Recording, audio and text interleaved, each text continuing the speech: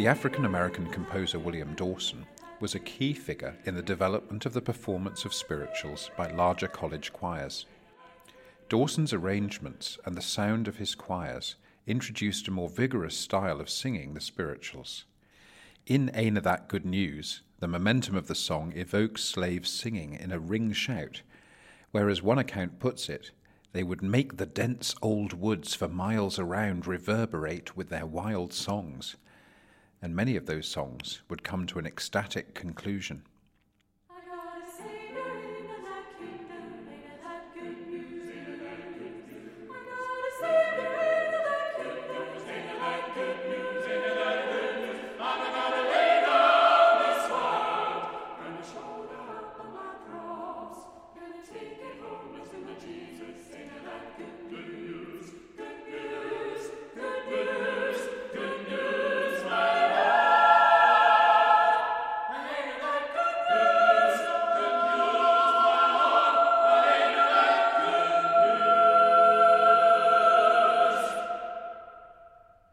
A second spiritual picks up the prophet Jeremiah's question, is there a balm in Gilead?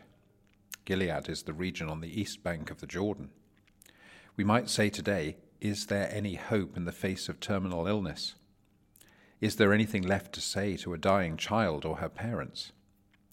A series of searchings for remission or cure finally gives way to a convulsive outpouring of tears. Oh, that my head were a spring of water, and my eyes a fountain of tears, so that I might weep day and night for the slain of my poor people. But here's the absorbing discovery. It's not clear who's doing the crying.